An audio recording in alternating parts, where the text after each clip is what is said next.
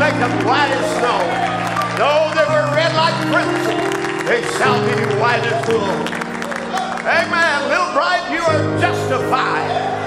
You hear a prophet say, you never did it in the first place. Hallelujah. God saw you in his mind before the world began. He saw you as perfect. And you're going to be everything he said you would be. Amen. His word is the truth. And it never fails. Aren't you glad for that? I'm glad for that this morning. Amen. Amen. My goodness. I can sing because I'm happy. I can sing because I'm free. He that the Son has set free is free indeed.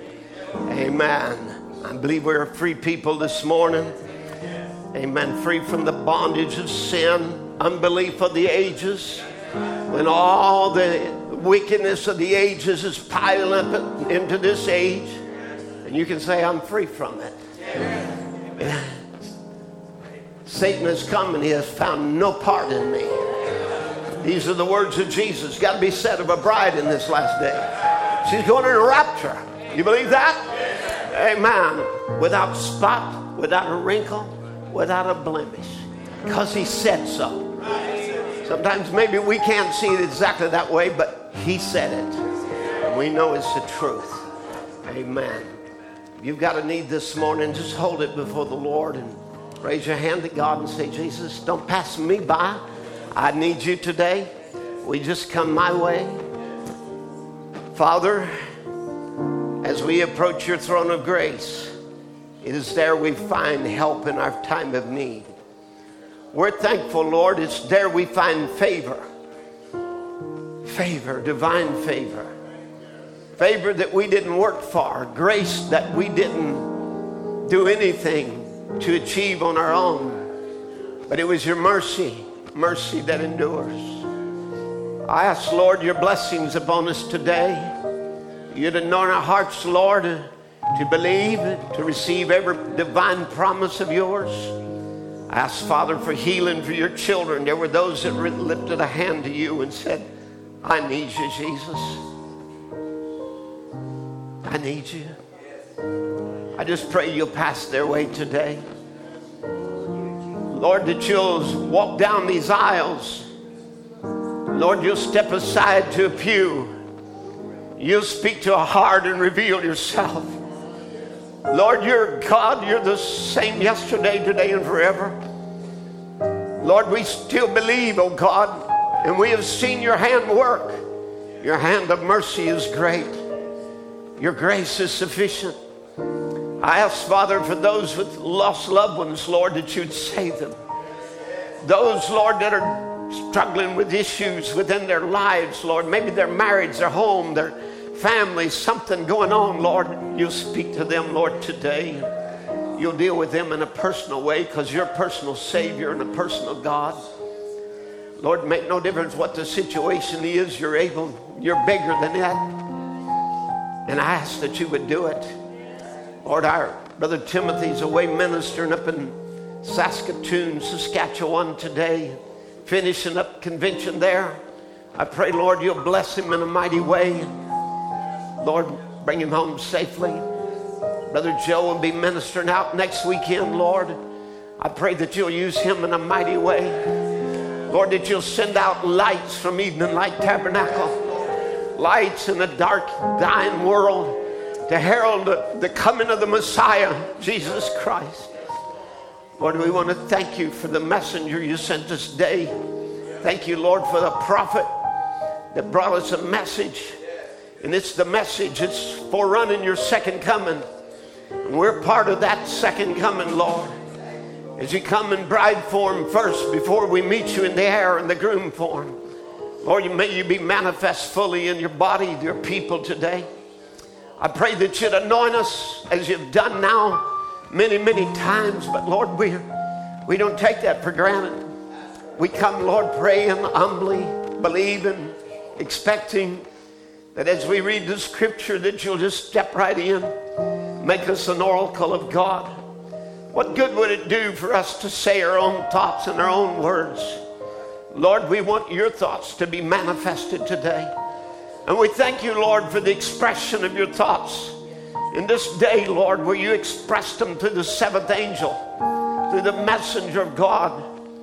Lord, but oh God, we know, Father, that you're still speaking in your people. For you said through that messenger, the voice of God is in the bride. And she knows what you want done with the word. And you want your word lived and believed and acted upon. And we're here, Lord, to do that. Father, we stand in this pulpit to preach because you commissioned us to do it. You said, go into all the world and preach the gospel. Paul then would commission us. Then Brother Branham would commission us. We're here obeying what you said to do, Lord. And we see the signs following them that believe. We see souls that are saved, sick that are healed. Lord, demons cast out, the power of God manifested. We see, Lord, you're declaring yourself alive with infallible proofs of your resurrection. Lord, seeing your Holy Spirit move upon these young men and women a moment ago, rejoicing and shouting and dancing there in their pew. Lord, we thank you that the sound of victory is still among us. And we're not a dead church, a morgue. But, oh God, we're people that are alive with the power of the Holy Ghost. And we have even young people that have come to know you in the power of your resurrection. And it's not just the young, but it's the old. It's all of us, the middle age, whoever we are. Father, because you're calling a people in this last day, and we're the ordained of God to be here, chosen for this moment in time, in this last age of Laodicea. Father, we thank you that the mysteries have been finished. We thank you, Lord, that the voice of God has spoken to us. The thunders have revealed and spoke their voices to a prophet. It's not our message. It's your message, Lord. It wasn't even his message. It was your message. It's the message of Jesus Christ to the Laodicean church age. And I pray, oh God, that we'll hear what the Spirit says to the church. You'll anoint our hearts to receive, our ears to hear, and then for us to be a doer of the word. We ask it in Jesus' name. Amen and amen. God bless you. Let's turn to John chapter 3 and verse 1 for our scripture reading this morning. We want to just welcome you all in the wonderful name of the Lord Jesus Christ. Amen. Brother Jerome, it's good to see you here this morning. God bless you. Been through a battle with his health, but Brother Jerome was one of our first deacons. He actually is the only one of our first deacons that still serves. He's an honorary deacon now. We appreciate Brother Jerome. He's been a faithful servant. Amen. Him and Sister Linda has been a blessing to our church through the years, and the Butts family. We appreciate them all. Amen. Good to see the Chandlesses back there and the Nelsons. God bless you. Nice to have you in the service today. And I thought about it the other day.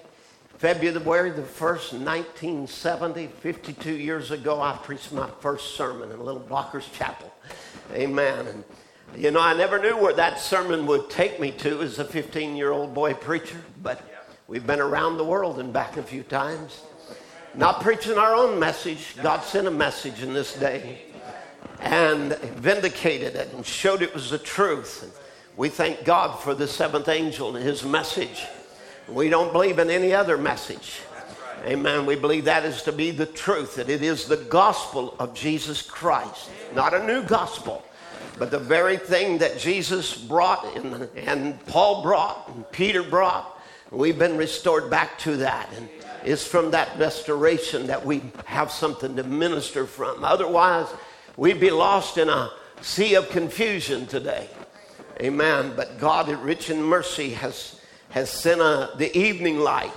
For he said in the evening time, it shall be light. So we thank God for the message God sent us. Let's go to John chapter 3 and verse 1.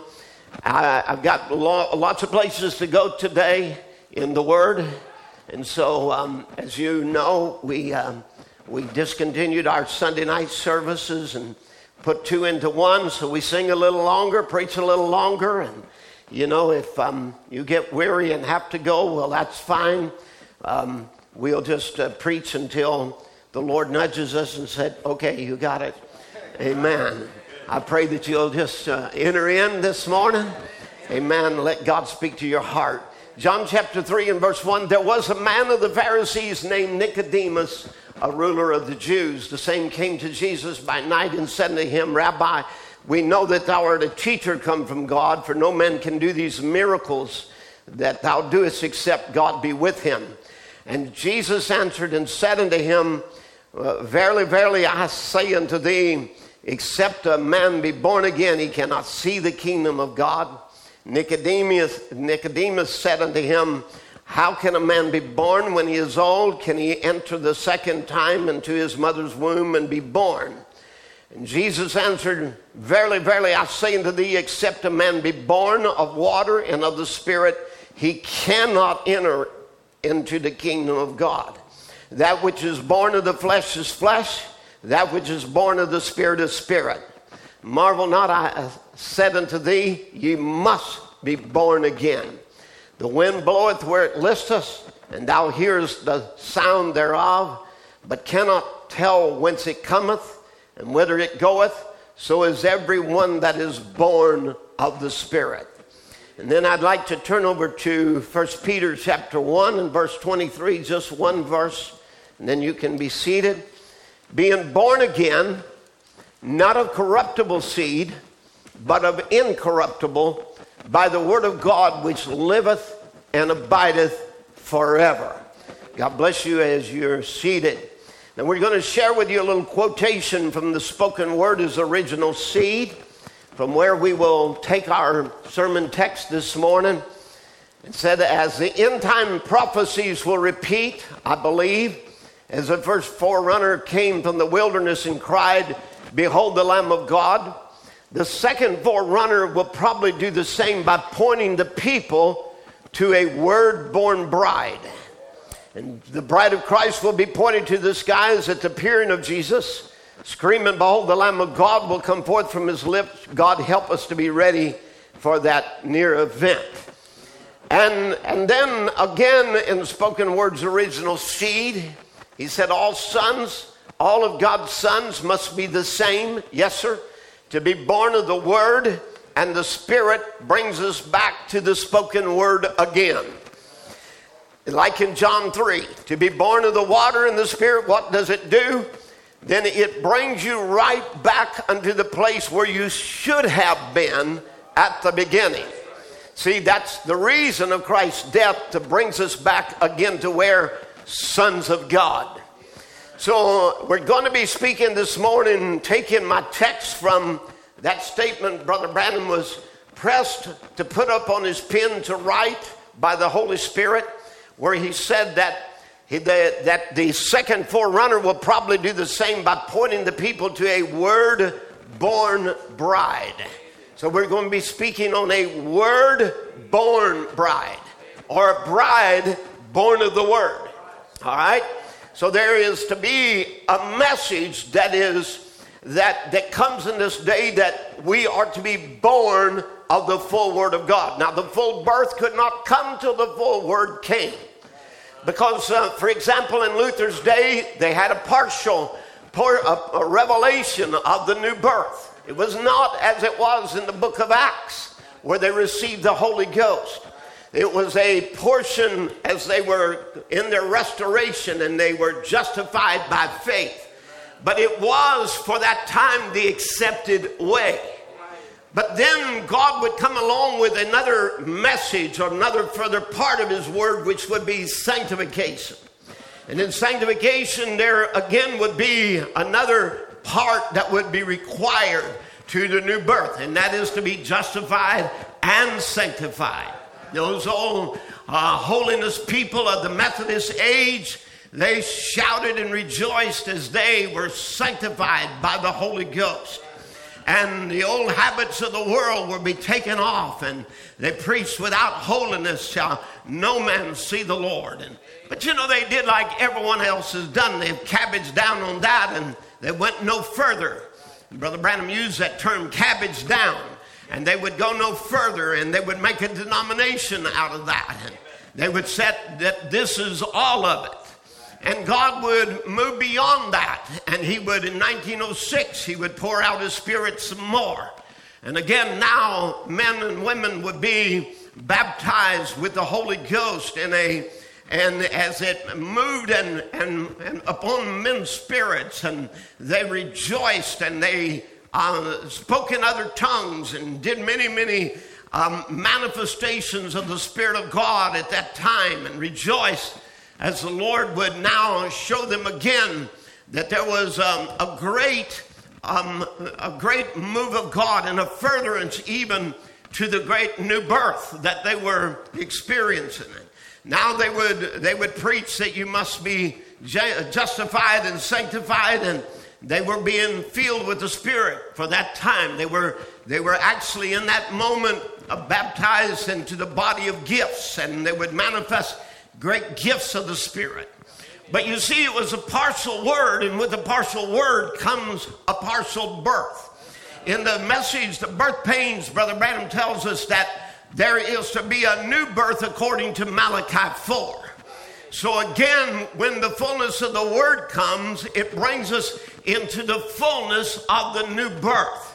Not just an anointing upon us as the Azusa people received, but now not just the spirit realm refreshed and man shout or dance and whatever, but now it comes down into the very nature of man, where the token, the Holy Ghost, is now applied. Not a gift of the Spirit, but the Spirit himself. You see, it was the literal life of Jesus Christ returning back to the church. And so with there again, this brings us back to the place where we should have been at the beginning, where that man fell away from God all the way back to from Genesis. Now, I'd just like to go to James chapter 1 and verse 17, and he tells us that every good and perfect gift is from above and cometh down from the Father of lights. Notice the words, Father of lights. Say that with me. Father of lights. And with whom there is no variableness, neither shadow of turning, and all of his own will begat he us. So he's a father, and now out of his own will, not the will of the flesh or that of man, which comes by the sexual birth, but the will of God. Amen. And so he, out of his own will, he begat he us with the word of truth. So again, we are begotten of the word. Notice that with a message, every message that has come down from in the restoration as it started back, actually that was truly a reformation. From the Reformation forward, every work of grace came out of a message of truth. Now, so again, it would be that out of the word of truth, out of his own will begat he us with the word of truth, that we should be a kind of first fruits of his creatures. Now, this means a first fruits, that a new creation, a new species, one that there hasn't been like, in thousands of years, because we've had all the way down from the book of Acts till now. We saw a falling away of the church, and there would be a hybrid church and hybrid members. There was not the original seed. That's why it would take a prophet in this day to turn our hearts back to the original faith, so that out of this word he would begat children. Amen. Sons and daughters of God. And for God then to be the Father of lights, there has to be then little lights, little pillar of fires that are begotten out of him. Remember, Brother Branham said the pillar of fire has nothing to do with me. He said that, every one of you have that pillar of fire. It is the lick of fire from the Holy Ghost. That's what he did on the day of Pentecost. The Father of lights came, and from the pillar of fire came licks of fire. and 120 were filled with the Holy Ghost. So every son of God is a light of God. They have a portion of that God. Together we make up the body of Christ. Collectively, we are not individually the body, but collectively we are the body. Amen. So again, for God to be the Father of lights, there had to be little lights, little pillars of fire. That's what Brother Branham said in the Messiah. Then when God was made flesh and became the Messiah, if we can yield ourselves to be anointed like he was, we become Messiah's little lights. That's what the church is to be, lights, little anointed ones. That's God's church. His standing light is the light of the Messiah, risen Christ in his people. The anointed ones carrying forth his light into all the church ages. Sometimes it goes almost completely out. Then it comes back again. God's anointed one. God's anointed messianic church. If Messiah means the anointed one means the king, then if the church is anointed by the Messiah's Spirit, it becomes a lesser but still a Messiah because it has his light, reflecting his power, reflecting his glory, reflecting his dominion. So it is Messiah. Oh, how it reflects him in his kingdom, in his domain. Now that's why that we are not looking for a Messiah. And neither are we followers of some personality cult. We see the Messiah among us. Amen. He has been made flesh in his people, a word-born bride. The bride of Christ, who is a woman, must have a passionate faith to bring forth his life. Amen. His seed, the life of Christ. Now, as the end time prophecies repeat, then there must be a woman who unites with the word to bring forth Christ again, to reproduce him. Remember, he is a father of lights. Amen. And he must have a church through which he reproduces himself. Amen. Now, in Galatians 4:19, Paul would tell us, of his message and what he wanted to see it do. He said, my little children, of whom I travail in birth again until Christ be formed in you. So he tells us there the church under his ministry was travailing in birth to form Christ in the church. Amen. To bring forth a baby, to bring forth a child. And that child would be of the Holy Ghost. Amen. Like Mary was overshadowed by the Holy Ghost, there would be a people in whom would be a spoken word, a children of the word, children of the prophecy that would be manifested upon the earth. Now, Paul would tell us in 2 Corinthians 11:2 about his jealousy and how he was trying to protect this woman and how that she must remain virtuous. He said, I'm jealous over you with a godly jealousy, for I have espoused you to one husband. Now remember, to come from another husband would mean a hybrid child. Amen. Because it's not of the covenant. Are you with me? But he said, I've espoused you to one husband, that I might present you as a chaste virgin to Christ. But I fear, now here's what his fear was, that lest by any means, as the serpent beguiled Eve through his subtlety, so your mind should be corrupted from the simplicity that is in Christ. So that womb of your mind through which the seed has to descend through. Are you with me? It has to be received in the mind, taken into the heart. And he said, I'm afraid that your minds will be corrupted from the simplicity that is in Christ, that you will have a defiled womb. Now this would happen to the church, because in the book of Revelation it shows her as a whore. And her daughters that come out of her are just like her, because her morals are passed on to her offspring. Is that right? So as the end time prophecies repeat. Now let's go back in our thinking just for a moment to the book of Genesis. Because in the book of Genesis it decreed every seed was to bring forth of its kind. Amen. Stay with me just for a little bit, and we're just going to lay some foundation, and we'll preach. All right? Every seed was to bring forth of his kind after kind. You see, hybrids are not in the original. In the book of Leviticus chapter 19, God charged Israel, keep my decrees, do not make different kinds of animals. And so he forbid the Israelites of mating a donkey to a horse. That was forbidden because it was crossing the species.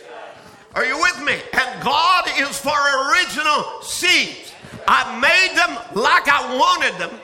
I started the church like I wanted it, and I'm going to have a church like I started. Amen? Amen. I began it the way I wanted it, and that's what I'm going to have in the end time.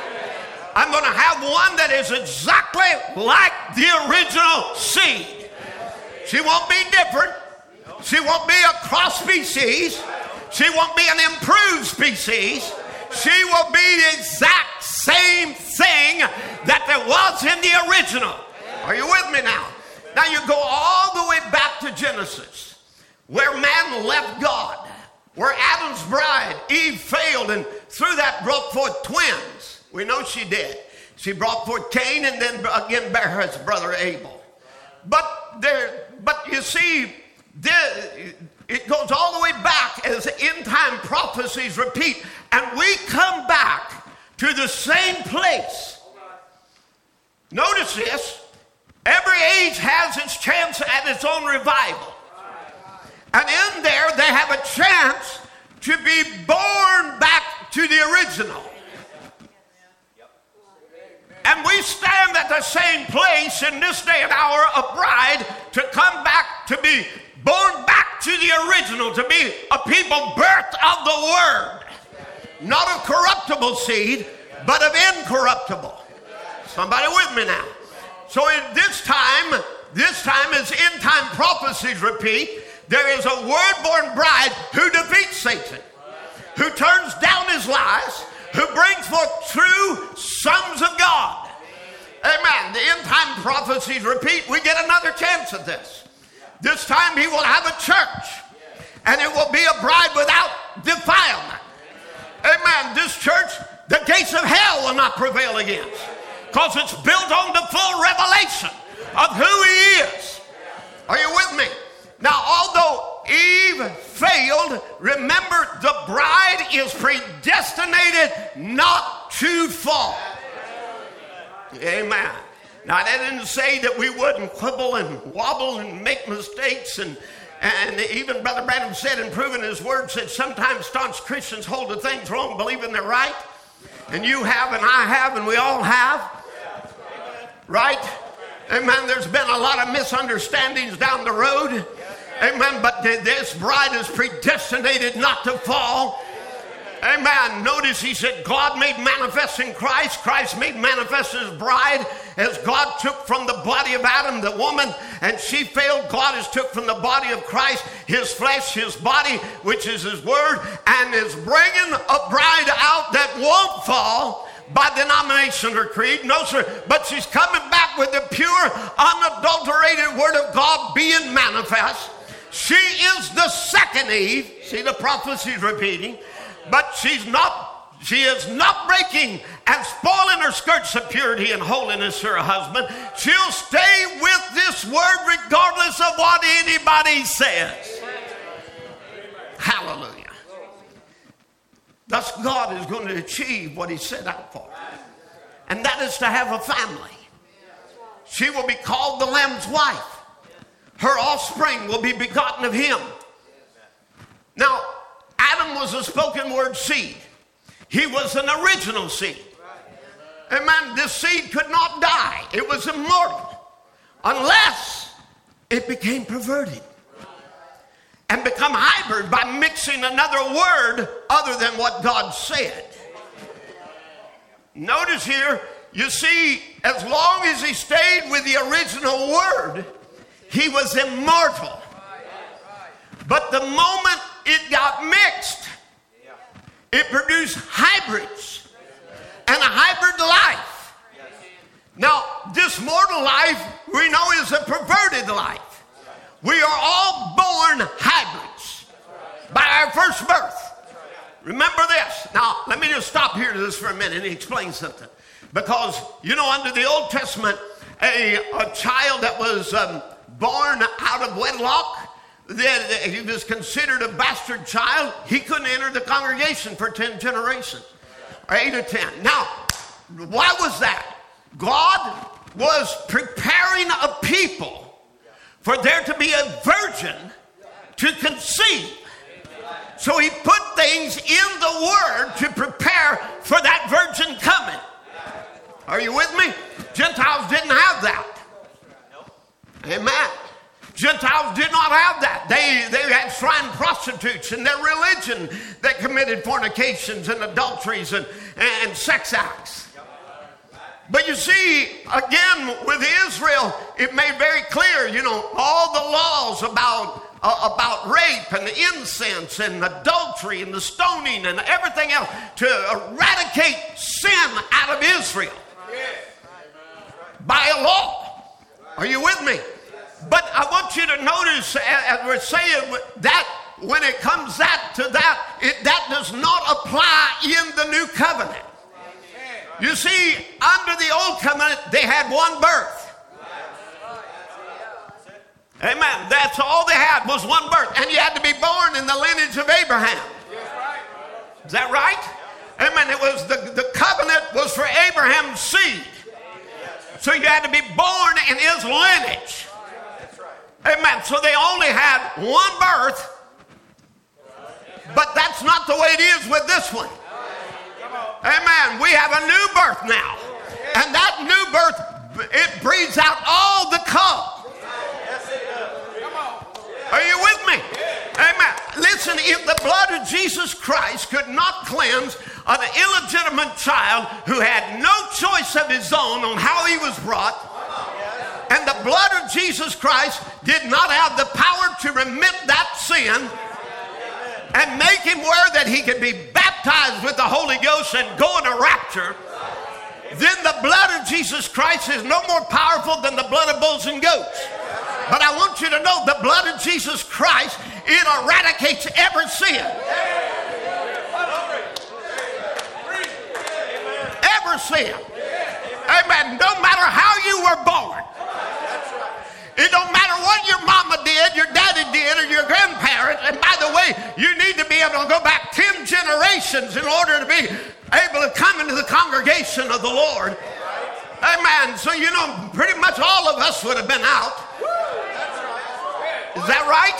Amen. And let me just say it even further, that it would even be more. No Gentile could have been saved.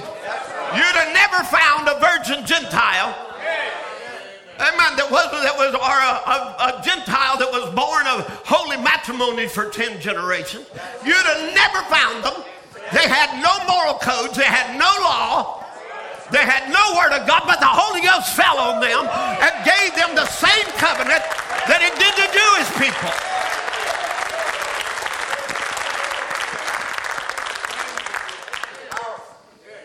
Now, so let me just say this. You know, we, because of our first birth, we were all born hybrid. If I can say it in Brother Branham's word, we're all bastard born. So just quit holding your nose up at somebody else. Don't you dare do that in my presence. I'll let you know who you are.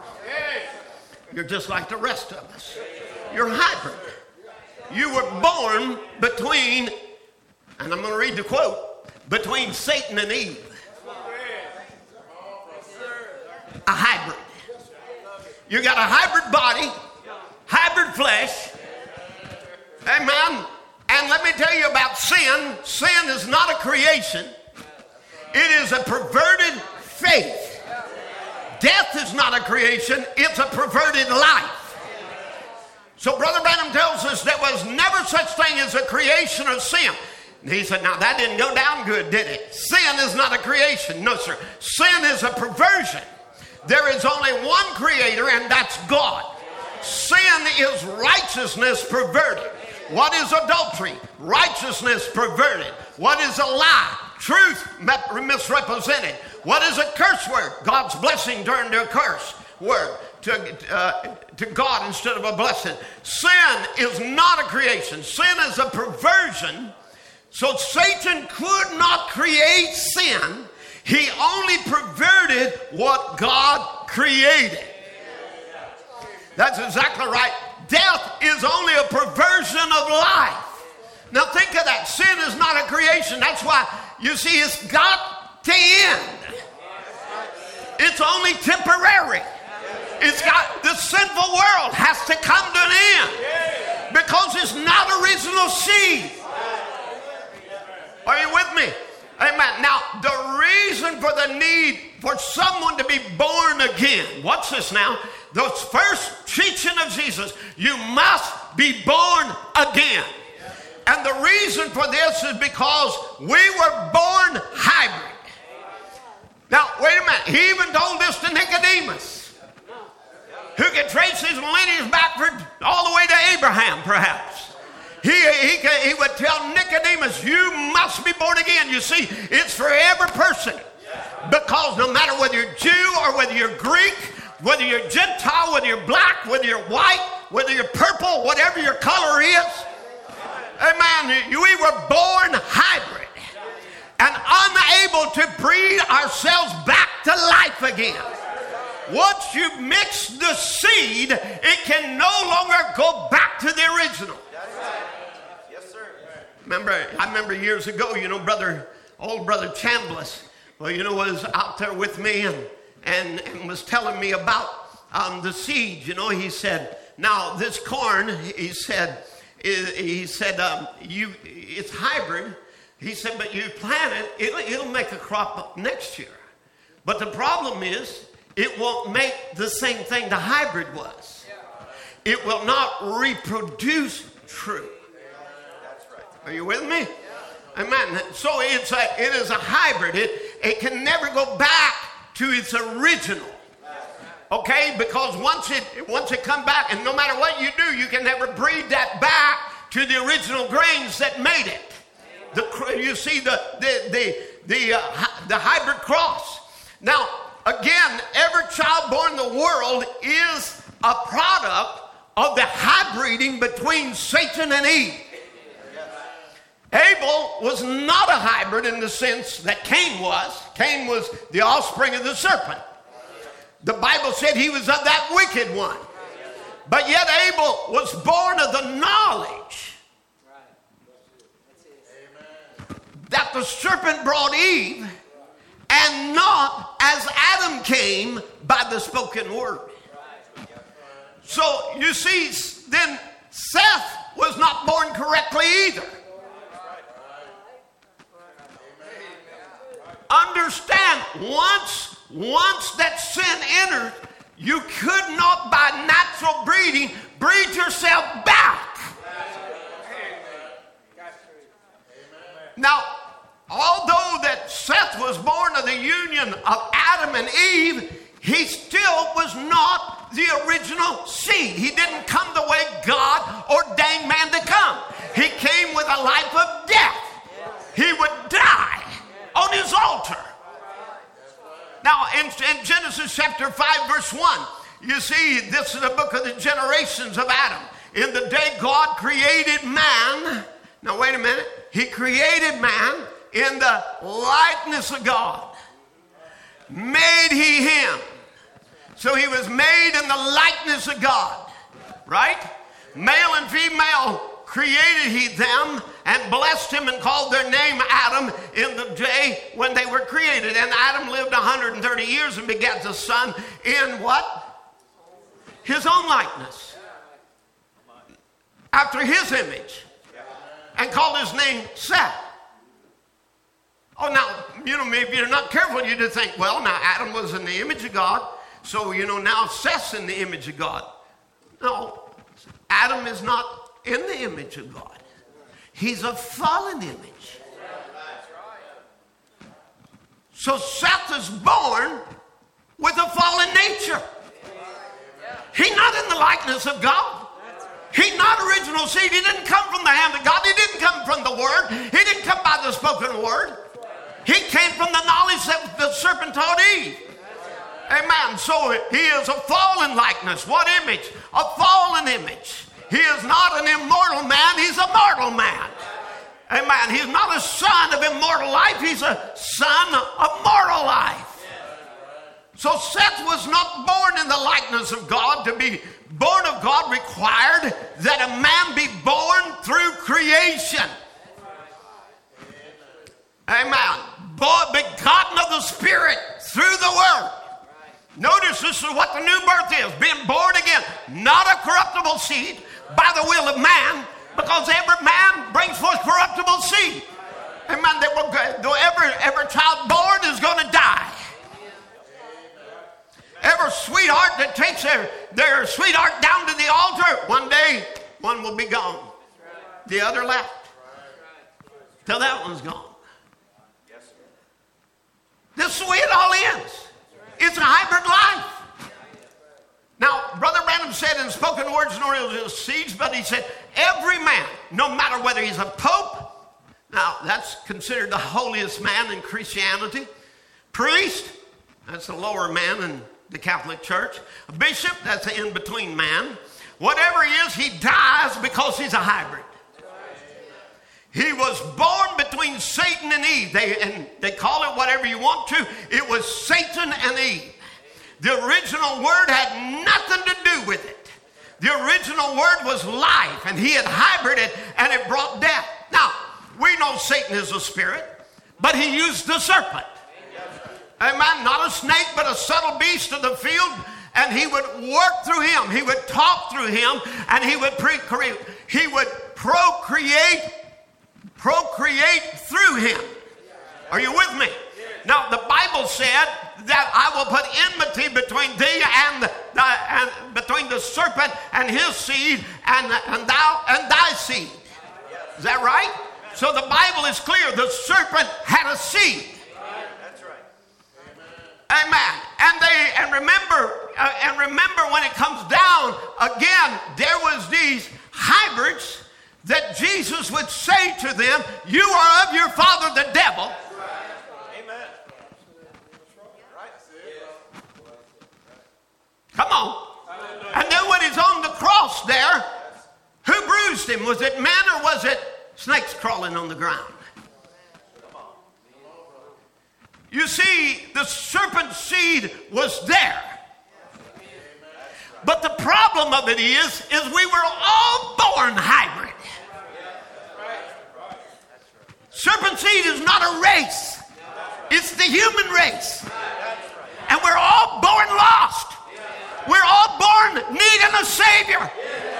And there's no true breeding and no true race out of the humans. We tried it with the Jews and it didn't work. Come on. Amen. I mean, there it was. But let me just tell you, there is another birth. Amen. And that new birth will breed you back to the original. Hallelujah. Where you're part of the original breeding, because you don't come by man and woman. You come not by the will of man or by some creature, but you come, amen, from the hand of God. The word spoken creates a bride. Hallelujah. Don't you know that's what God did in this age? He sent a message to do what? To create a bride. To call a people to himself. Hybrid people and a hybrid systems with hybrid religion. And he called you out and rebirthed you.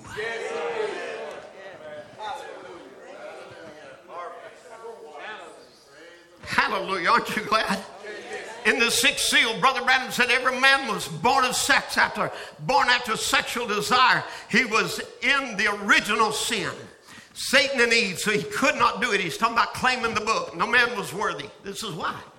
There was nothing in him, no holy pope, priest, doctor, divinity, whatever he might be. He was nobody worthy. And he couldn't be an angel because it had to be a kinsman. He had to be a man. So that God himself become a kinsman by taking on human flesh through the virgin birth. Jesus was not born a hybrid. He came of the virgin.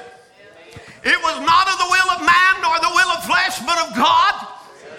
Amen. But this is where John traces his beginning. Others talk about his human life and said, here he comes, and they trace him all the way back to Abraham and then on to Adam. But not John. John the eagle says, in the beginning was the Word, and the Word was with God, and the Word was God, and the Word became flesh and dwelt among us. Hallelujah. And I want you to know he is the Father, amen, of a new creation. Amen, that all things are passed away, and behold, all things have become new.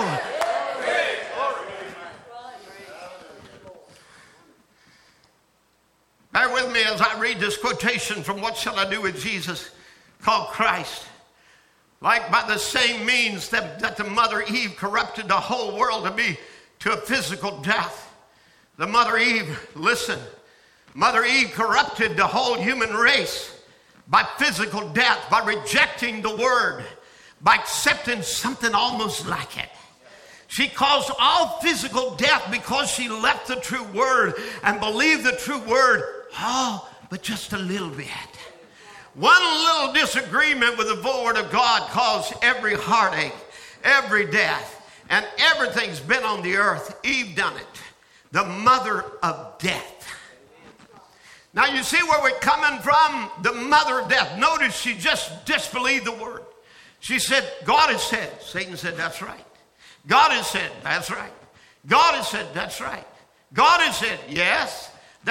Well, in a way that's right. You see, but that isn't all of it. See, you'll have your eyes open and but God has said. And that settles it. It's the Word. See, it just started just one little misconstruing of the Word, and the same thing is ending the same way. Notice a daughter is a product of the mother, and a father by union. Now here's something shocking. But death, physical death, is the uniting of Mother Eve and Satan together by disbelieving God's Word. They united and brought forth the product of death. Death is the product of uniting Satan and Eve together. Notice now, let me just interject again, it's through the instrumentality of the serpent that he would use. Now, you see, Eve had the Word, Satan is against the Word, and look, almost 99 and 9900ths of it, Satan admitted was right, so close. In the Bible, in the last days would deceive the very elect if it was possible. See how it comes in, it's always been. How it's going out the same way, united of unbelief in the full Word of God. You got it? That's what brought death, is uniting unbelief with the Word. Unbelief, just one little bitty part of it, little bitty teeny bit, 1/100th of 1%, but it must be 100%. That's all. Notice God's daughter, the church, the bride, is also a product of God and His Word uniting. The Holy Spirit uniting in a body of flesh. It produced the Son of God, a product of the righteousness of God. And in the last days, as we're told, as it was in the days of Sodom, the bride will be united by the Word made manifest in flesh. The Holy Spirit sealing them into God and sealing unbelief out on the outside. Now think of it. When we have come to the birth, remember when they came to bring forth the seed, Adam and Eve, by the spoken word, what happened? Here comes Satan there to pervert the word, to keep Eve from a word birth. Is that right? Now, when it come for Israel to go into the land, which the land typed the Holy Ghost, amen, justification, called out of Egypt, sanctification to the wilderness, baptism of the Holy Ghost, the land. Are you with me? Amen. So what happened at Kadesh Barnea? What did they do? They went over there and said, we can't take it. We can't get the Holy Ghost. We can't possess the promises of God. We can't really be sons of God. Are you with me? So Brother Branham called them borderline believers. And he said when it comes to borderline, come right up to that spot to receive the Holy Ghost for the new birth. What did the devil do? He come around and try to twist it around. Oh, he'll do everything that's in his known power to keep the people out of there. Notice what he'll do. Satan will do everything in his known power to keep the people out of there. Notice when there was a deliverer that was coming, Moses was going to lead the children of Israel out, and he's a baby that is born. Well, Satan was right there to destroy the seed. Come on. Amen. Then we come down to the days of Jesus. What happened? Just as soon as the announcement was made, the child is born, Satan is right there, the beast there to try to destroy it. And God, through a vision, through a dream, sends him down to Egypt to escape the wrath of Herod. Is that right? Because he's right there to kill the child as soon as it was born. Hey, remember now, church, that's why all the gates of hell is against us. Hallelujah. Are you with me? Amen. That's why that we're in an awful age and horrible time. It's because Satan is right there with all his darkness, coming with his tree of knowledge, taking our kids into school and brainwashing them against God with their liberal arts and all their other ideas of man and their evolution and everything to kill the faith of the children. Because he's there to wipe out the seed.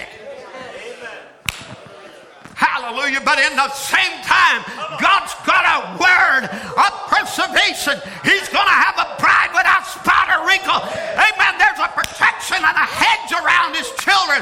And he will birth them into the baptism of the Holy Ghost. And there'll be a token applied for rapture. Amen. The token is not a tape. The token is not a book. The token is the person of Jesus Christ, the Holy Ghost. And without it, you're lost. Now, so Satan will do everything in his known power to keep people out of there. So, the very moment that you begin to, to see the Holy Spirit move, altar calls being given, young people giving their heart to God, or people, period, giving their heart to God, whether young or old, and surrendering, the Holy Ghost coming upon them. What we have? Satan coming along, doing everything in his known power to try to keep that woman from birth. Now, so and notice what he'll do. He will push them over to one side of intellectualism, or to the other side of fanaticism. He'll do anything to keep them within his known power, to keep them out of there. Now, Satan had heard God say, be fruitful and multiply, replenish the earth. So he takes God's word and he twists it, using reasoning instead of supernatural faith. He shows them how it can be done by works instead of the supernatural. Amen. Now, God would show with Isaac, it ain't going to be through works. Your body is now dead. God would wait until they could not do it on their own.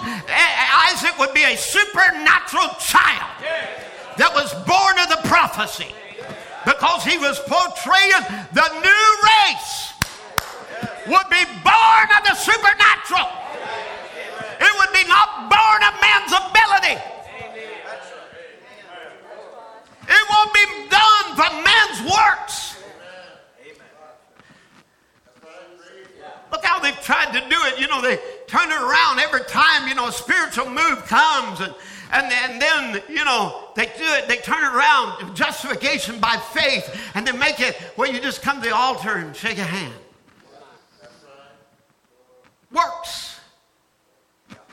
turn it from sanctification of a supernatural experience of God cleansing from habits, and they turn it into works.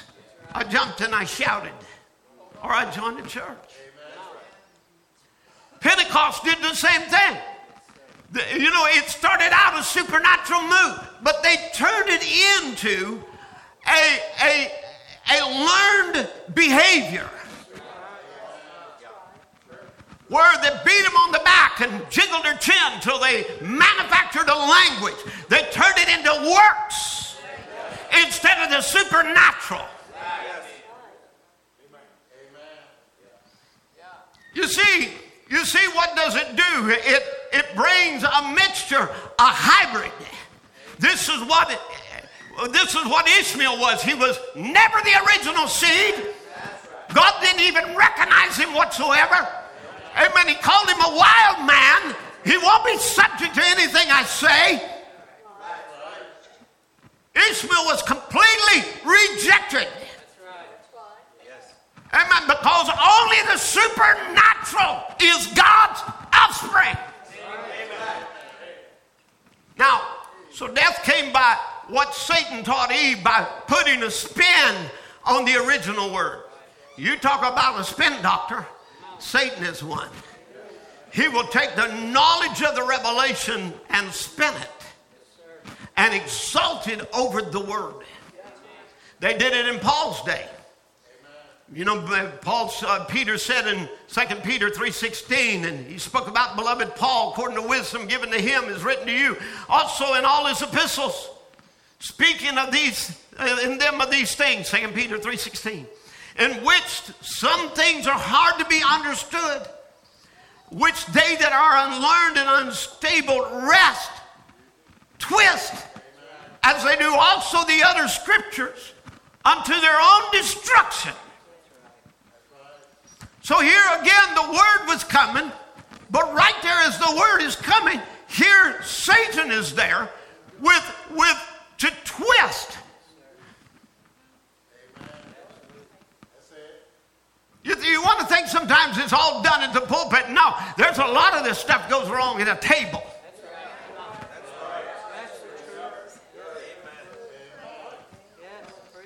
I mean, men twisting the words. They were twisting the word, the revelations brought by the Apostle Paul, and bringing death with it. Paul himself spoke of Hymenaeus and Alexander, who were destitute of true faith. And he had handed them over to Satan, that they learned not to blaspheme and distort the truth. He's saying that word did eat the body away like a canker, because they were saying the resurrection was past, and they were by that overthrowing the faith of some. You see, their false teaching was deadly. Not just a disagreement over a minor part of doctrine. They were teaching that the resurrection had already happened. There's no doubt they were taking the spiritual application of the resurrection and running it into the ground until they did away with the literal resurrection. Spiritualizing something when it has a supernatural event. Perhaps they were teaching that the resurrection of the Christian was not literal, but merely a spiritual and symbolic resurrection that had already happened. You see, there's the problem. In every age, we have the same pattern. Brother Branham tells us in the Church Age book, he said that's why the light is given through some God-given messenger in a certain area, and then from that messenger there spreads the light. There spreads the light through the ministry of others. Notice this, not just his ministry, ministry of others. Spread the light. Amen. And he said, who have been faithfully taught. It's really important to get in the word, to be faithfully taught. It's not just important for the preacher, it's important for you. To get in the tapes, to listen to the prophet of God, to hear what the messenger said. There's so many people misled because they quit listening. They want to sleep on the pew somewhere. But notice course, he said, of course, all those who go out don't always learn how necessary it is to speak only what's in Messenger said, had spoken. Remember, Paul warned the people to say only what he said. 1 Corinthians 14:37, if any man think himself to be a prophet or spiritual, let him acknowledge that the things that I write unto you are the commandments of the Lord. What came the word of God out from you? Came it to you only? They add to, they add here, they take away there, and soon the message is no longer pure, and the revival dies down. How careful we must be to hear one voice. What is that voice? It's the voice of the Spirit. Amen. For the Spirit has but one voice, which is the voice of God. Amen. And Paul warned them to say what he said, even as Peter did likewise. He warned them that even he, Paul, could not change one word of what he had been given by revelation. Oh, how important it is to hear the voice of God by the way of his messenger and then say what has been given them to say to the churches. So the ministry is to take what the prophet said and say it.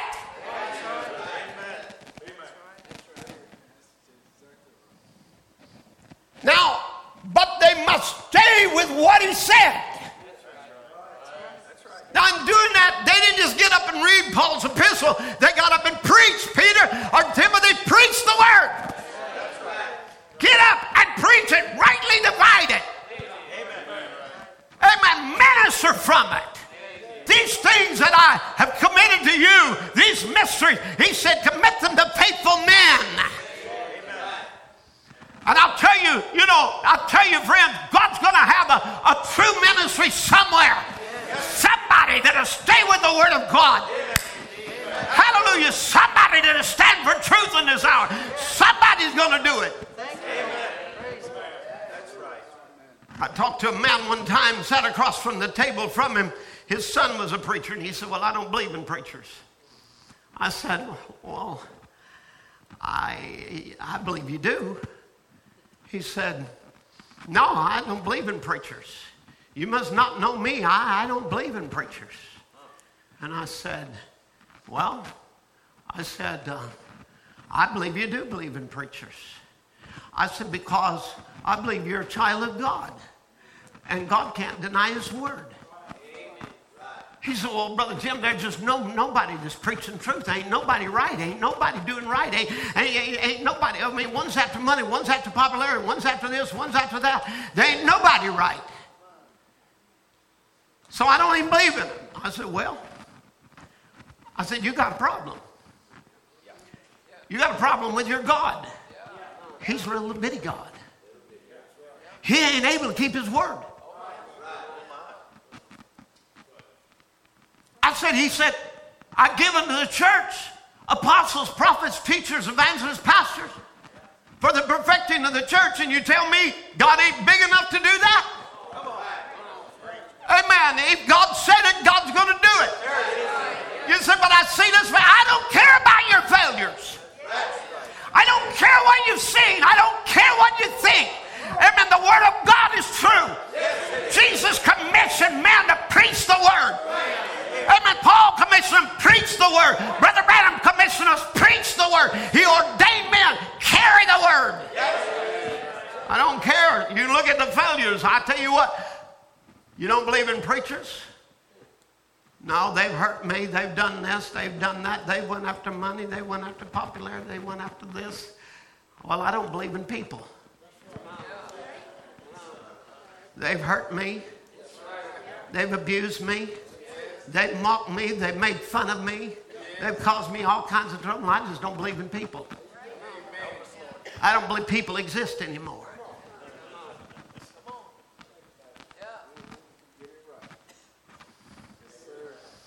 See how foolish that is? If you have the Holy Ghost, you have to believe the word. Amen. You have to go back to the apostolic formula, the Bible formula. Amen. And that is that the mysteries are committed to faithful men who are stewards of the Word of God. Now, Brother Branham said in condemnation by representation. Now, this may get a little bit sticky, so hold on for a little bit. Don't be carried away with hybrid stuff. It's not right. It'll finally come to its end. It can't go back. When it's hybrid, it's finished. It can never reproduce itself. That's right. If it does, it's a dwarf. Look at what Luther or Wesley revival, when we get that Philadelphia age, what revival they had. Look at the next revival. Look at the next revival. It just keeps dwarfing until now. And look where it's at now. You see, he's talking about them losing strength, vigor, vitality spiritually.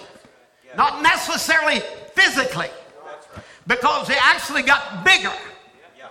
Bigger buildings, bigger numbers.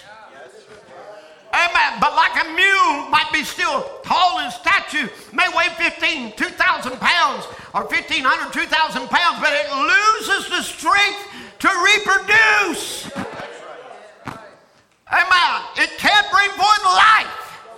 Now, so he said, look where the Baptists started with John Smith. Look where it dwarfed to. Look at the Pentecostals that started in 1906. They interbred with the world and brought in the things of the world and the doctrine of the world. They adopted for the Holy Ghost a handshake. They adopted for immersion sprinkling. They adopted for water baptism in the name of Jesus Christ, Father, Son, and Holy Ghost like the world. They adopted a handshake to receive the Holy Ghost instead of speaking in tongues and the power of God to follow. They put divine healing in the doctor's office instead of on your knees in prayer. They hybrid themselves and they're dwarfing each year, dwarfing. Not in numbers, not in stature, not in education. But spiritually, dwarfed. Spoken Word's original seed, he said to mix it brings a hybrid crop. Hybrid crop is a dead crop. As far as rebreeding, it won't rebreed itself. It can't, because God said so. It has to bring forth of its kind. You mixed it. Now you can see the church right there. Can't you see where we're going to wind up? It died there, for it cannot bring forth of its kind. Why? It's mixed. You can never do nothing with it. It's dead. It's finished. It's all right. That's why each generation has its own revival, a chance at the Word. I'm glad we got our chance at the Word. So the sovereign God at the judgment, John Wesley's group will raise up, and these starch-washed Methodists of the day will answer for it. Amen. Luther will raise up, the Catholics will raise up behind Irenaeus, Martin, Polycarp, and those will have to stand up to the judgment for hybriding the Word of God to dogmas. This group of Lutherans that followed Luther's revival will answer the same thing. The booted group of Baptists that followed John Smith's revival will do the same. Alexander Campbell's will do the same thing. The Pentecostals will do the same thing. That original revival, when the Holy Ghost fell, called out a people, and God's trying to get His Word to it, and they organized, set it over, denominated, and it died right there. Again, Christ's a mystery. He talks about how that the devil is doing the same thing, building up a hybrid church, a hybrid by hybrid members, hybrid by knowledge instead of the Word, by intellectual men instead of born-again men, building an intellectual kingdom that will outshine Christ's little flock. See, what did it? What is it that did that? Fallen angels. The Bible said it was fallen angels who listened to Lucifer instead of Christ, who they once belonged to. Is that right? Now listen close. Fallen angels. What kind of angels? Luther, Wesley, Catholic, Pentecostals, who kept not their first estate like the angels did, and has fell into organization like Lucifer's main hold at Nicaea. Are you with me? I want you to understand, it is more than receiving the Word as far as doctrines. We must have the life manifested. Brother Branham told us all the way back in Shreveport, he said, intellectually, we're hearing the message. But intellectually hearing it is not good enough. It's got to be mixed with faith. Faith has got to be united with it. Got to be germinated with life. Are you with me? He said our faith isn't right. Intellectually we're hearing the message that God has given us, seeing the signs He showed among us, proving it by the Bible, it's there. But how the church needs to lay in His presence till it tenders up, and gets sweet in the Spirit so it can bathe down. Amen. But he said sometimes speaking the message, you get harsh. You had to break it in like that because you've got to clinch a nail to make it whole. But when the church once gets it, the elect is called out and separated. Then in the presence of God, I'll know it'll be something like the people was there. Amen. Beyond the curtain of time is what he's talking about. There when it takes the rapture. Hallelujah. People who are rejoicing in what Paul preached. Not a new message, not a different doctrine, not a different ministry, the same life, the same power, the same Holy Ghost. Hallelujah. Not just the mechanics, but the dynamics to go with it. Amen. It's got to be more than mechanics. It can't be just word only. It's got to have the dynamics, the life of Christ. You see, more than the knowledge of the truth. They must have the Spirit of God, or it's not word yet. My words, they are spirit and they are life. If it's just a letter, it kills. It's got to have the Spirit in it. Amen. It's got to be more than an intellectual conception and more than an emotion. And to prove this, that it is the Holy Ghost, something more than emotion, those who are born of it, they overcome the world. Are you hearing me? 1 John 5 and 4, whosoever born of God overcometh the world. So here is one sign you're born of God, you overcome. Are you with me? That means you face your enemy and you overcome it. That means that you don't, are you with me? You don't live with your sin. You don't live with your excuses. You overcome them. Hallelujah, because you have God on the inside of you. And greater is he that is in you than he that's in the world. Amen. 1 John 5:18, we know whosoever is born of God sinneth not. Amen. That means he no longer disbelieves. He that's born of God keepeth himself, and that wicked one toucheth him not. Amen. That's what I'm talking about. I'm not talking about people born of God and they're still in pornography. That's right. Come on. Amen. Still in adultery. Amen. Still in all kinds of sin and smoking and drinking and lying and cursing. Amen. Living one way at church and a different way outside the church. Amen. He that is born of God keepeth himself, and the wicked one toucheth him not. Amen. Hallelujah. Amen. Now, the Holy Ghost is not emotion, but it has emotion with it. In the end time evangelism, and I've read this quote before, but it's too good not to read it again.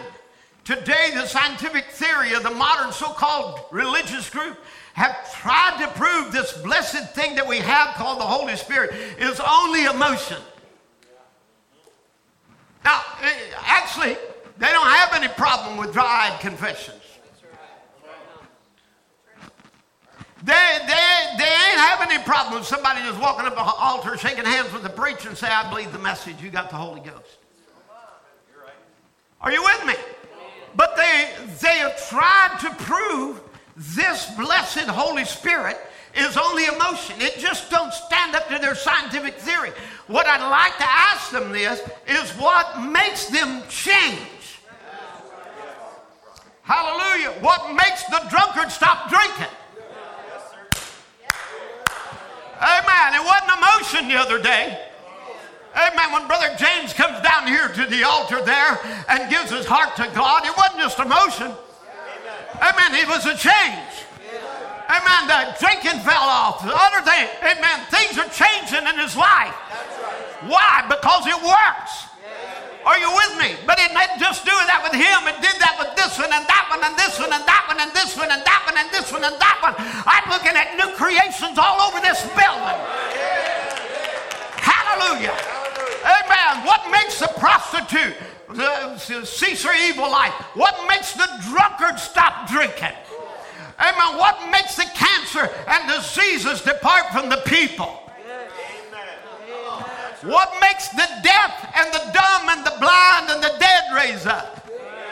What makes it, amen, when a new convert comes comes into the church, gives their heart to God, lays their hands on a 5-year-old child who can't hear, born without hearing, lays their hands on him and says, I believe, Lord. I claim my healing for my child. And what happens? Hearing comes back. And still hearing today. Are you with me? What is it when cancer goes and people are still healed? We're not talking about 40 years ago. We're talking about right now. We're talking about a now God, a living God, a supernatural God. It's not just emotion. Amen. Well, Sister Alana got emotional and she ran around the building. It was more than emotion. Next day she goes back, there's no cancer. Amen. Amen. It was more than emotion. The night Justin Ware come there in his pajamas to church, drug out of bed. After on a prayer line, we prayed for him to be saved, and he comes to the service. It was more than emotion.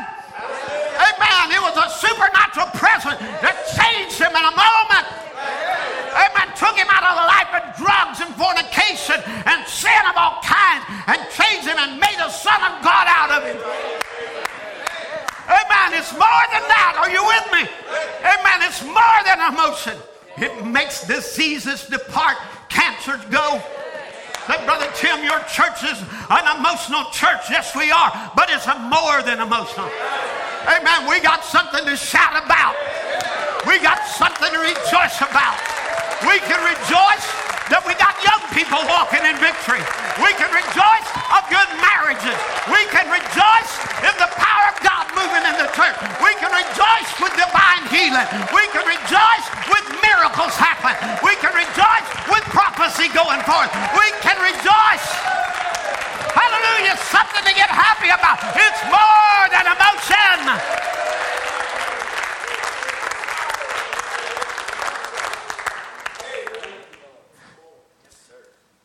So Brother Branham said, what makes the cancerous diseases depart from the people, the deaf, the dumb, the blind, the dead to raise up? Explain that. Is that emotion? It has emotion with it, certainly. Anything that's alive has emotion. Anything that doesn't have emotion is dead. And excuse the expression, but I think we ought to bury some of our emotionless religion then, because it's dead. It has no emotion to it. Any religion that has not emotion should be buried, because it is emotional. True religion is emotional. Amen. But it's not only emotion. Oh, no. Yet the Antichrist spirit would really like to put out our fire and make us a lukewarm, cold, and powerless people. A powerless group whose only weapon is argument. But we got more than that. Amen. Oh my. You see, we got more than that. We know him, but we don't just know the word. We know him. You see, because Brother Branham told us in church we would see Jesus. Just to know his word is not enough. You must know him. To know him by word, that's all right, but that's a long ways from being sufficient, he says. To know him by the word, we got to know him by the person of his resurrection. So the true word brings a true experience. Now we're preaching about a word-born bride. The true word comes to the prophet. He tells you the true word. You follow that true word and you get a true experience of the word. Because the word is made flesh in you and you become God's son, and the word of God is revolving right out of you, out of God into you. And because you're of his nature, his spirit is in you and you'll do the works of God. Hallelujah. The Bible said so. Now, there are those who have an emotional experience. And there are others that, and when I say emotional, that's all they got. Their emotion stirred. That's what happened with Azusa Street. Too often it was just their emotion, their spirit realm. And you can have the genuine Holy Ghost on your spirit realm and still be lost. It's got to be the tie post of the soul. Amen. You can speak in genuine tongues. Genuine tongues. Not false, not made up, not some kind of jabber. I'm talking about genuine tongues and still be lost.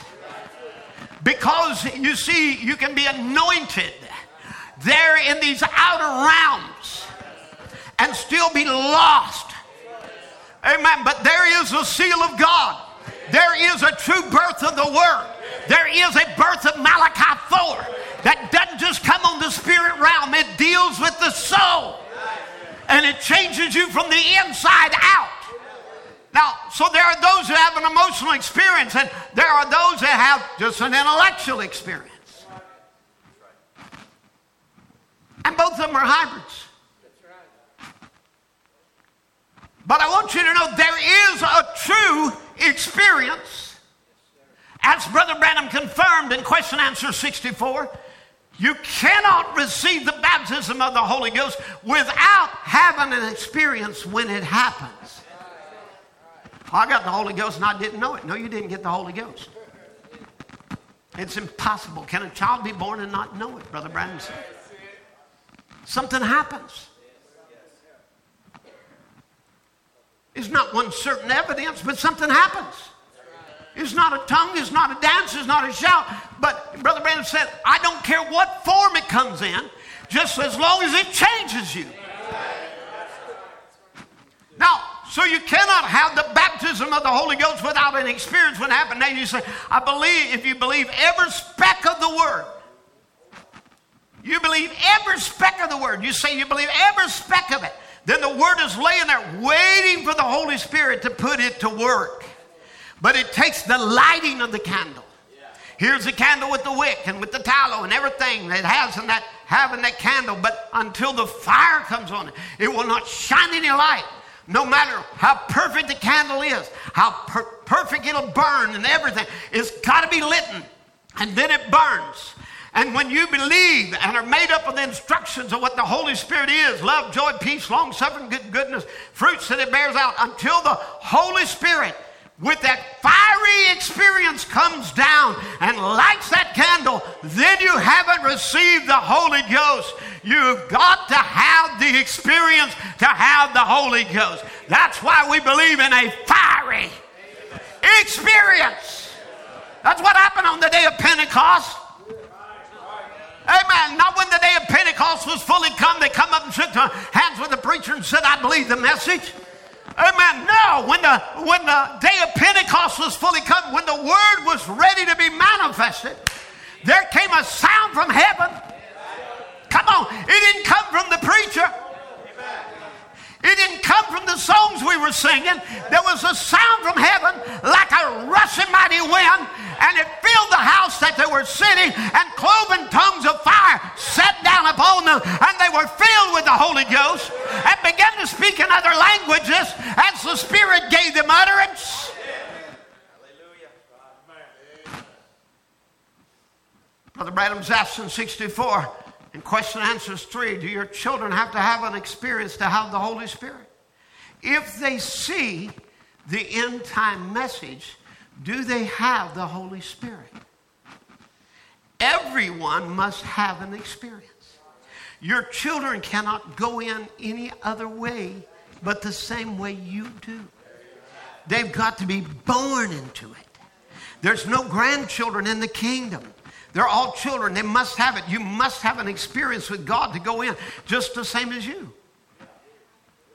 Yeah, now, Brother Branham did say in the Church Age book, away with experience as your measuring line. And some takes that to mean you don't have to have an experience. But he's not talking about the true experience of the Holy Ghost, but the experience that the 20th century people had when the Holy Ghost fell on Azusa Street, and it fell upon people that were justified and sanctified, and it was there they began an unscriptural teaching, that you're first born again by believing, and then you're filled with the Holy Ghost. Now, this was a teaching of the Assembly of God. You first accept the Lord as your Savior, and you're born again, and then you get the Holy Ghost for added power. And that was their teaching. And Brother Branham said they went on experience as a measuring line and not the Word.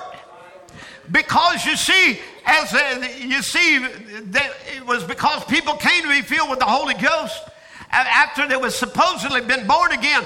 But the new birth is not complete without water, blood, and spirit. Are you with me?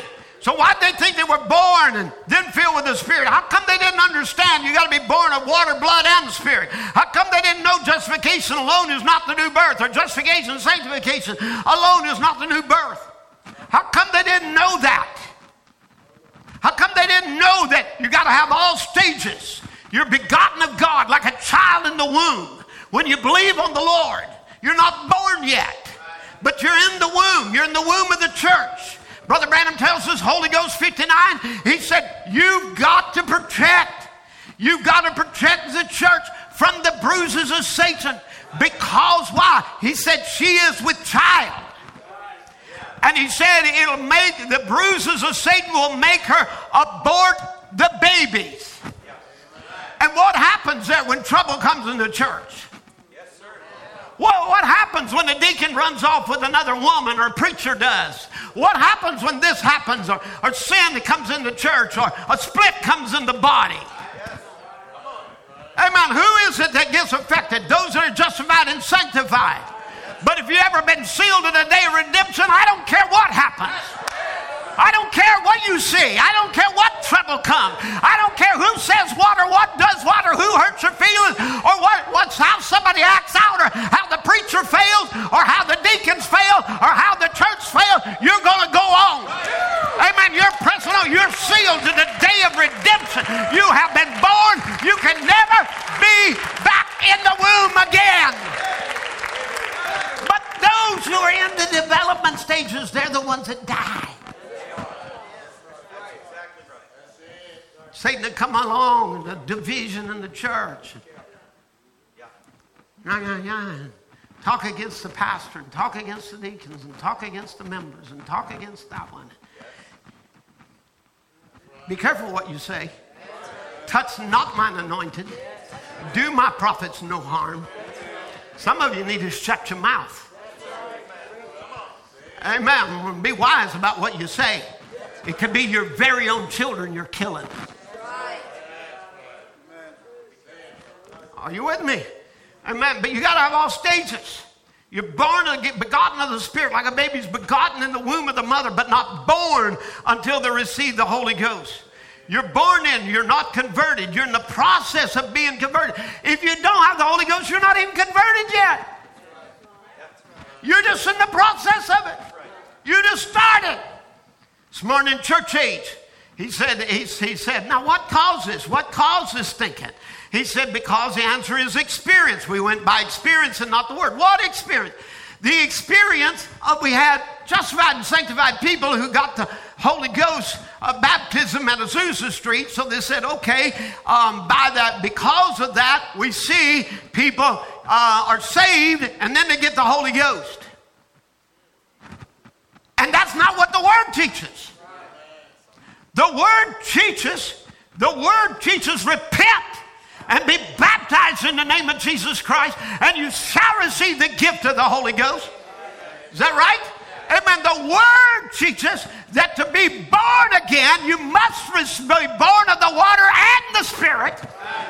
You can't be just begotten and just believe on the Lord and believe the message and believe God sent a prophet. You've got to have more than that. You've got to meet God yourself.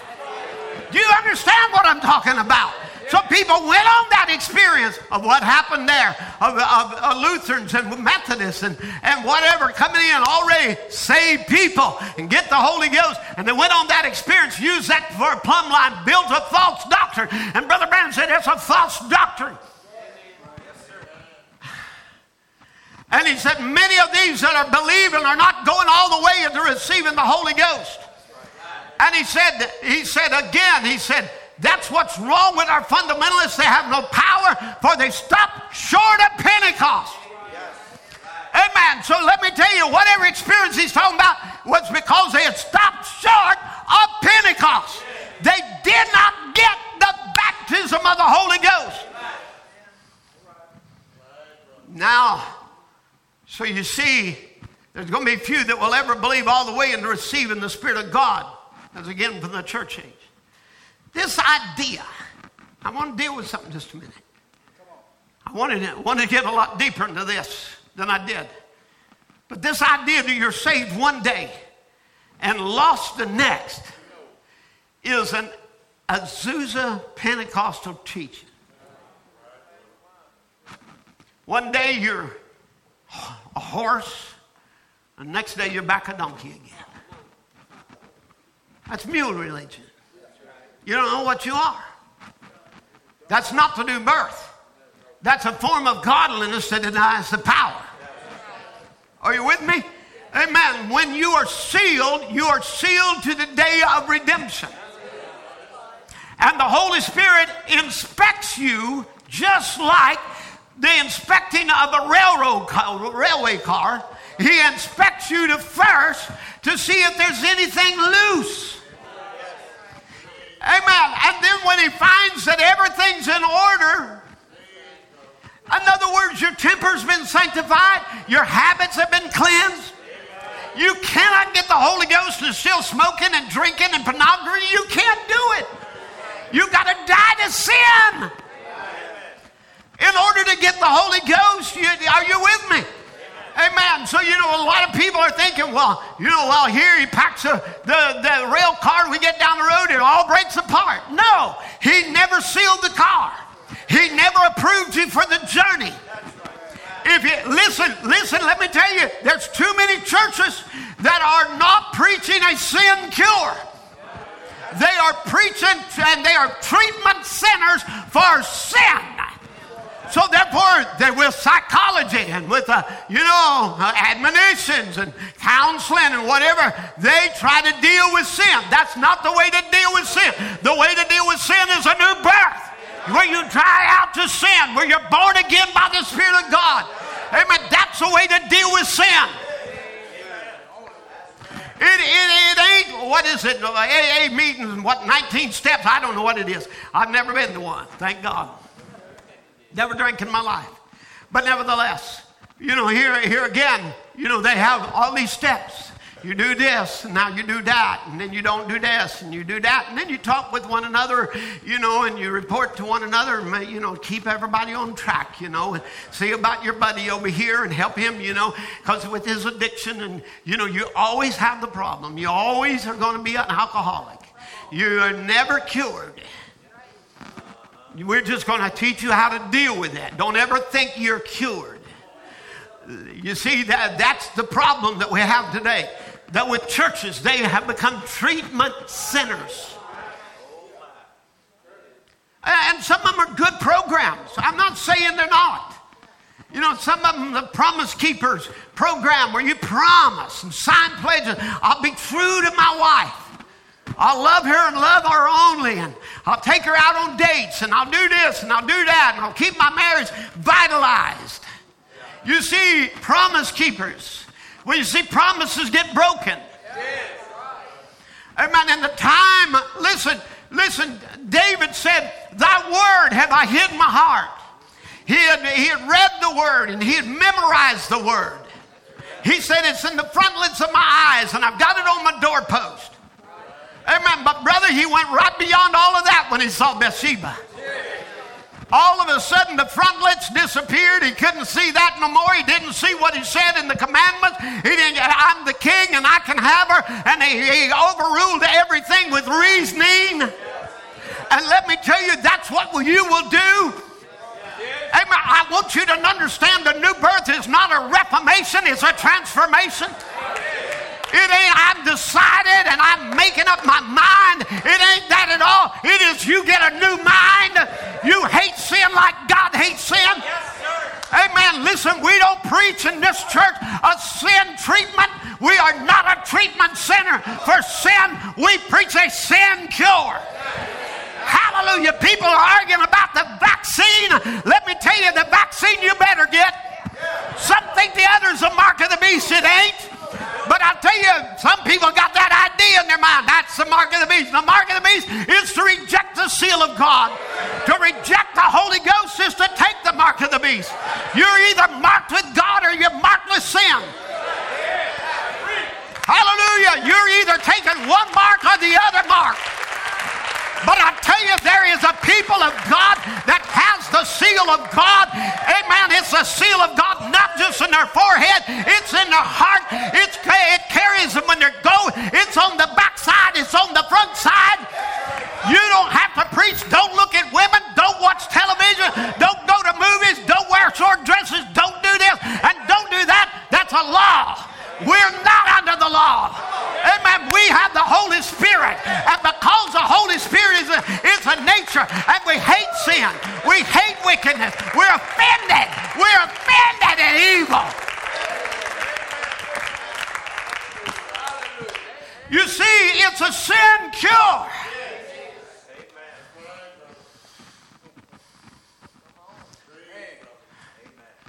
Back in the day, there was a need for a cure for smallpox. They couldn't find a cure. Fact of the matter is, my ancestry, I'd have to go back and find out the name now, but one of my great-great-great-great-great-grandfathers back there was working on a cure for smallpox. And he learned to take cowpox. Now, he wasn't the man they credited for it, but it's still part of history. And he did some of the first experimentals of taking cowpox or just something like that and trying it. And they wound up with a vaccine. They used it on horses, and they developed a blood and got a serum from that. And they took that and made a vaccine, and we eradicated a horrible disease. But you know, the man was persecuted.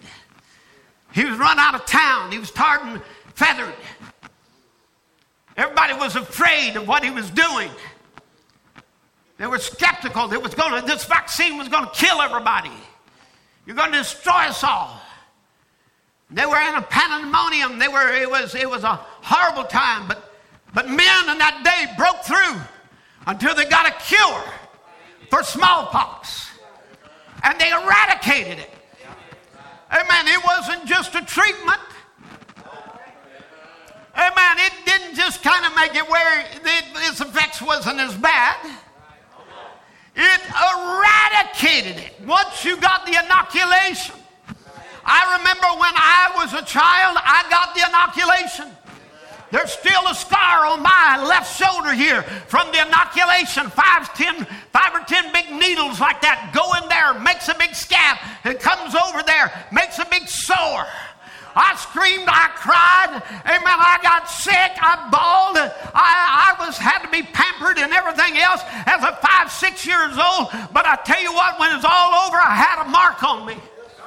I had a seal, and it showed I was inoculated. Hallelujah. Everywhere I went, I could show my scar. Amen. I took the vaccine. I got the seal. Are you with me, church? This is what the Holy Ghost does. It might be like a branding a calf.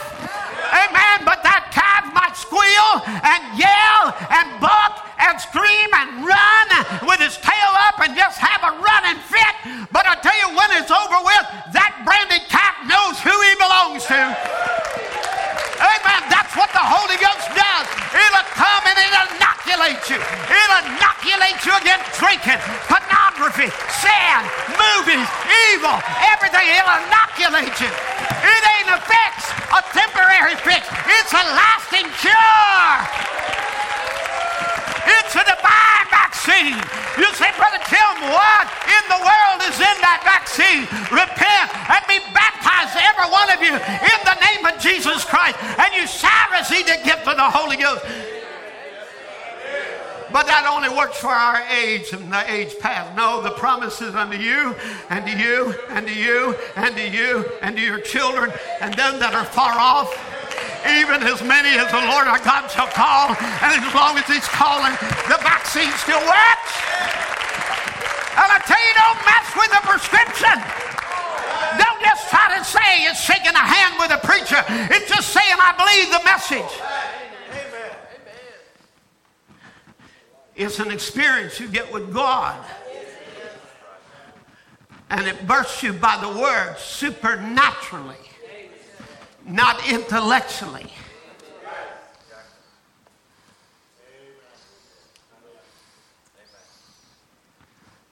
And you're not saved one day and lost the next. I had an older cousin, a year older. I was a boy. He was in the UPC. I heard he got the Holy Ghost.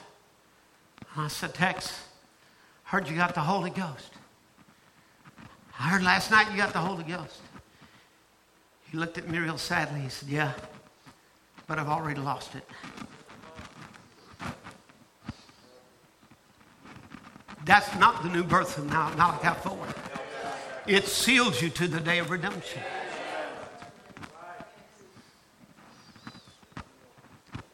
Everything, your temper, your habits, the world, it all gets in place.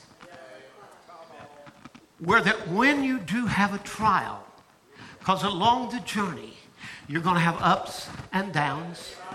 You're going to have with banging together the cars, jostling along the road. And sometimes there's wrecks along the way. But if the car has been packed and sealed by the Holy Ghost, it don't break loose on the journey.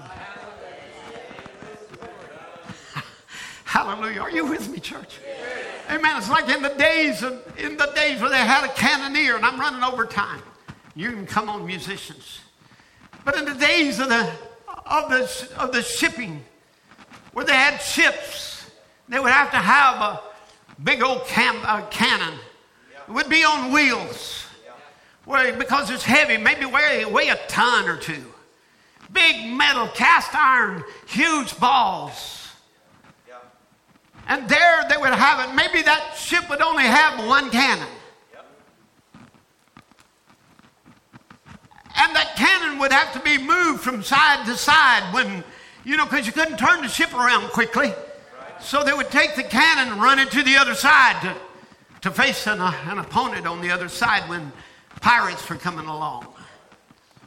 The ship was in danger and they needed that cannon there to ward off, to show we got a weapon.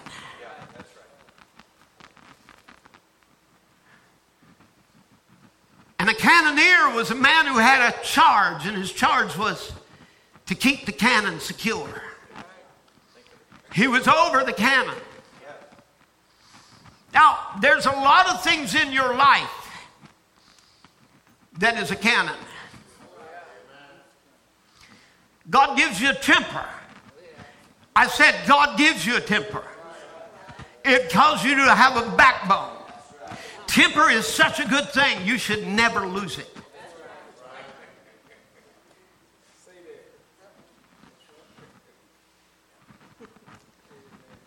But if it ever gets loose, it will destroy your family. It'll ruin your marriage. It'll harm your kids. It'll wreck the church. It'll destroy your friends. It'll destroy you. God gave you sexual passion. He said, I'm going to permit for this to come this way. But he gave a way to channel it, and that's through marriage. Marriage is honorable and the bed is undefiled. But whoremongers and adulterers God will judge. And passion is a wonderful thing if it's aimed in the right direction toward a mate and loving and giving affection to your mate. Passion is a wonderful thing. But if it gets loose and aimed in the wrong direction, it can break up your home, your family, your children, your church. It can hurt your pastor. There's all kinds of things that when you come to a new birth, you got to get tied down first. Well, this cannoneer had a job. His job was to secure the cannon, tend to it, make sure it was tied down. And he got irresponsible. And there was a storm came. Well, you got this 1,500-pound, 2,000-pound cannon, and now in this storm it's rolling back and forth. And it's rolling to one side and the other, and it's crashing in here, and it's running over men, and it's breaking legs. And it's breaking into the sides, and it's about to cause the whole ship to wreck. Because a man didn't secure the cannon.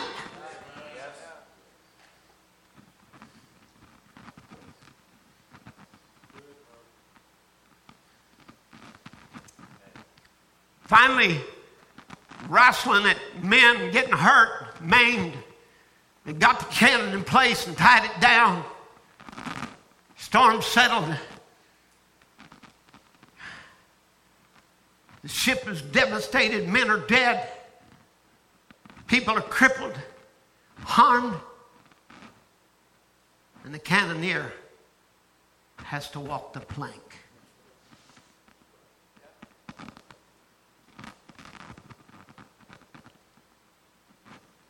The tying down is the Holy Ghost.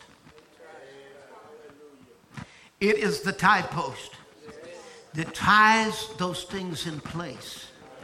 You were born with certain things in your life, qualities that are there, that have misused, the devil will use them and destroy with.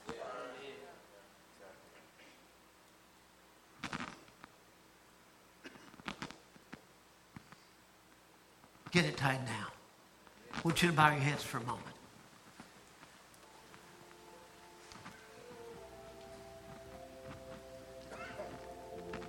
I've seen loose cannons get a hold of preachers, destroy churches. Young people fall away. This man who they thought was such a great Christian. Drugs, sex, homosexual, all kinds of evil things. He can't make it, I can't make it. Don't make man your example. Look back to the Word. Look back to the prophecy. There's going to be a people born of the Word. A people that are truly born again. Not born of a church, born of Christ. I want you just to think it over just for a moment. Maybe in your life that you can see there's still something loose. Maybe it's an evil tongue. Maybe there's something been destroying your marriage. You can't love. You can't care. You can't express it. You don't know how. Well, I tell you, just get the love of God in your heart and make you love everybody. Sure make you love your family. That's the Holy Ghost. Maybe it's something else.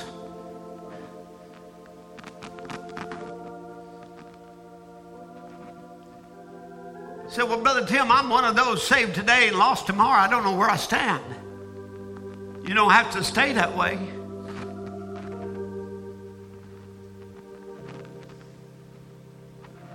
Now, this message didn't go quite the way I thought it would either. I had a lot more things I wanted to get into today. But you see, I'm not my own boss. I have to speak as the unction comes. I never was trained to be a preacher, thank God, except by the Holy Ghost. Started out 52 years ago there at Blockers Chapel preaching a sermon about the insincerity of the people. They sat down to eat and they rose up to play. Because of this, God was displeased and overthrew them in the wilderness. Yet they drank from the rock. Yet they were under the cloud. Yet they went through the Red Sea. But with many of them, God was displeased. I must wonder today where you are in your spiritual walk. Is there something loose? So I've been seeking the Holy Ghost. Well, won't you deal with the loose things? Won't you just give up that pride? Won't you just surrender that to the heart of God? Won't you give up that worldliness, that sin, that besetting sin? Give it up. Make a full surrenderance of your life. The token. Why, you could plaster your house with tapes. You can put books everywhere. Over in Africa, when they build a house, they put a spoken word book at the doorsteps. Bury it under the foundation. Keep demons out. You put books anywhere. You put books all over you. They don't save you. That's not what saves you. It's the Holy Ghost. It's the supernatural presence of the Almighty God coming down into you and changing you. That's what changes you. The books and tapes are wonderful. We need them. We should have them. Yeah, I think if you feast on them, you should. We do. We make it available to every one of you. Encourage you to hear it all the time. Read your Bible too. Do all of those things. But you can do the same thing with Bibles. You can put Bibles on a dead man. It won't raise him up. You can bury it with him. You can plaster yourself with Bibles. You can take a Bible and put it on a demonic man. It won't cast the devil out of him. But you can take that Bible in a preacher or in a man of God. In my name have cast out devils. I've seen it happen. I know it happens. You see, it ain't the external, it's the internal. It ain't what you can do with works. It's what you can do, what the supernatural God does in you. It isn't you making yourself new. It's a new creature. Maybe you can look at your life today and say, there's some things I really need tied down. Really, there's some things that are loose. Maybe you just want to raise a hand to God. We just start right there. You just want to raise a hand to God and say, and there's some loose things. I want to surrender everything, Lord.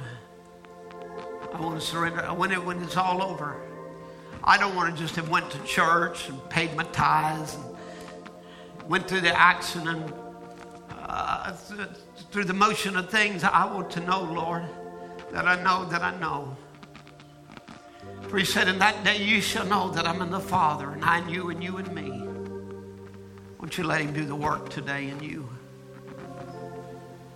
Just ask him to come. Come to my heart, blessed Savior. Come to me, Lord, right now. Father, you see every heart, Lord. You see every life. You see every person, Lord, that's reaching out to you. I pray, oh God, you'll speak to them today as you have through the word. As they look at things, Lord, and they realize they got even a stain from the appearance of evil. They got to turn away from sin and unbelief. Serve the resurrected living Christ. I pray, Lord, that you'll bless your people, Lord, in your presence today. Anoint it. Anoint it to their hearts, Lord. Anoint it to their soul. I pray, oh God, today the quickening power of God will just come raise them up. Make a new creature out of them. Change them in your presence, Lord. In Jesus' name, amen.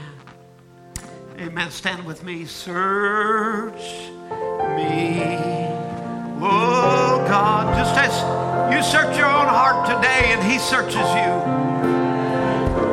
Just say, know my thoughts. Know my thoughts today. Try me, Savior. Judge me. See if there's any unclean thing in me. Wash me. Make me pure in your presence, Lord. Let me feel your power, your presence once again. Lord, let it just sweep over me supernaturally, Lord. Oh, God, let there be the enemy. Let me submit myself to God. The enemy flees from me. I have a real experience with Almighty God. I come to know him in the power of his resurrection. Amen. Know my thoughts. Cleanse me now. Cleanse me now from every sin. And set me free.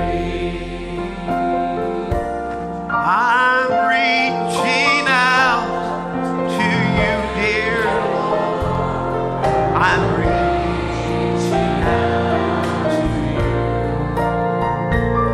I know your arm is not and it can't reach me too. And as I pray and press my way into your kingdom's truth, I'll grow to be more like you. I'm reaching out. Sing it again now. I'm reaching out to you, dear Lord. I'm reaching out. I know your arm is not too short, and it can't reach me through. And as I pray and I press my way into your kingdom, I'll grow to be more like you. I'm reaching out to you. I'll say yes. Yes, Lord. I'll say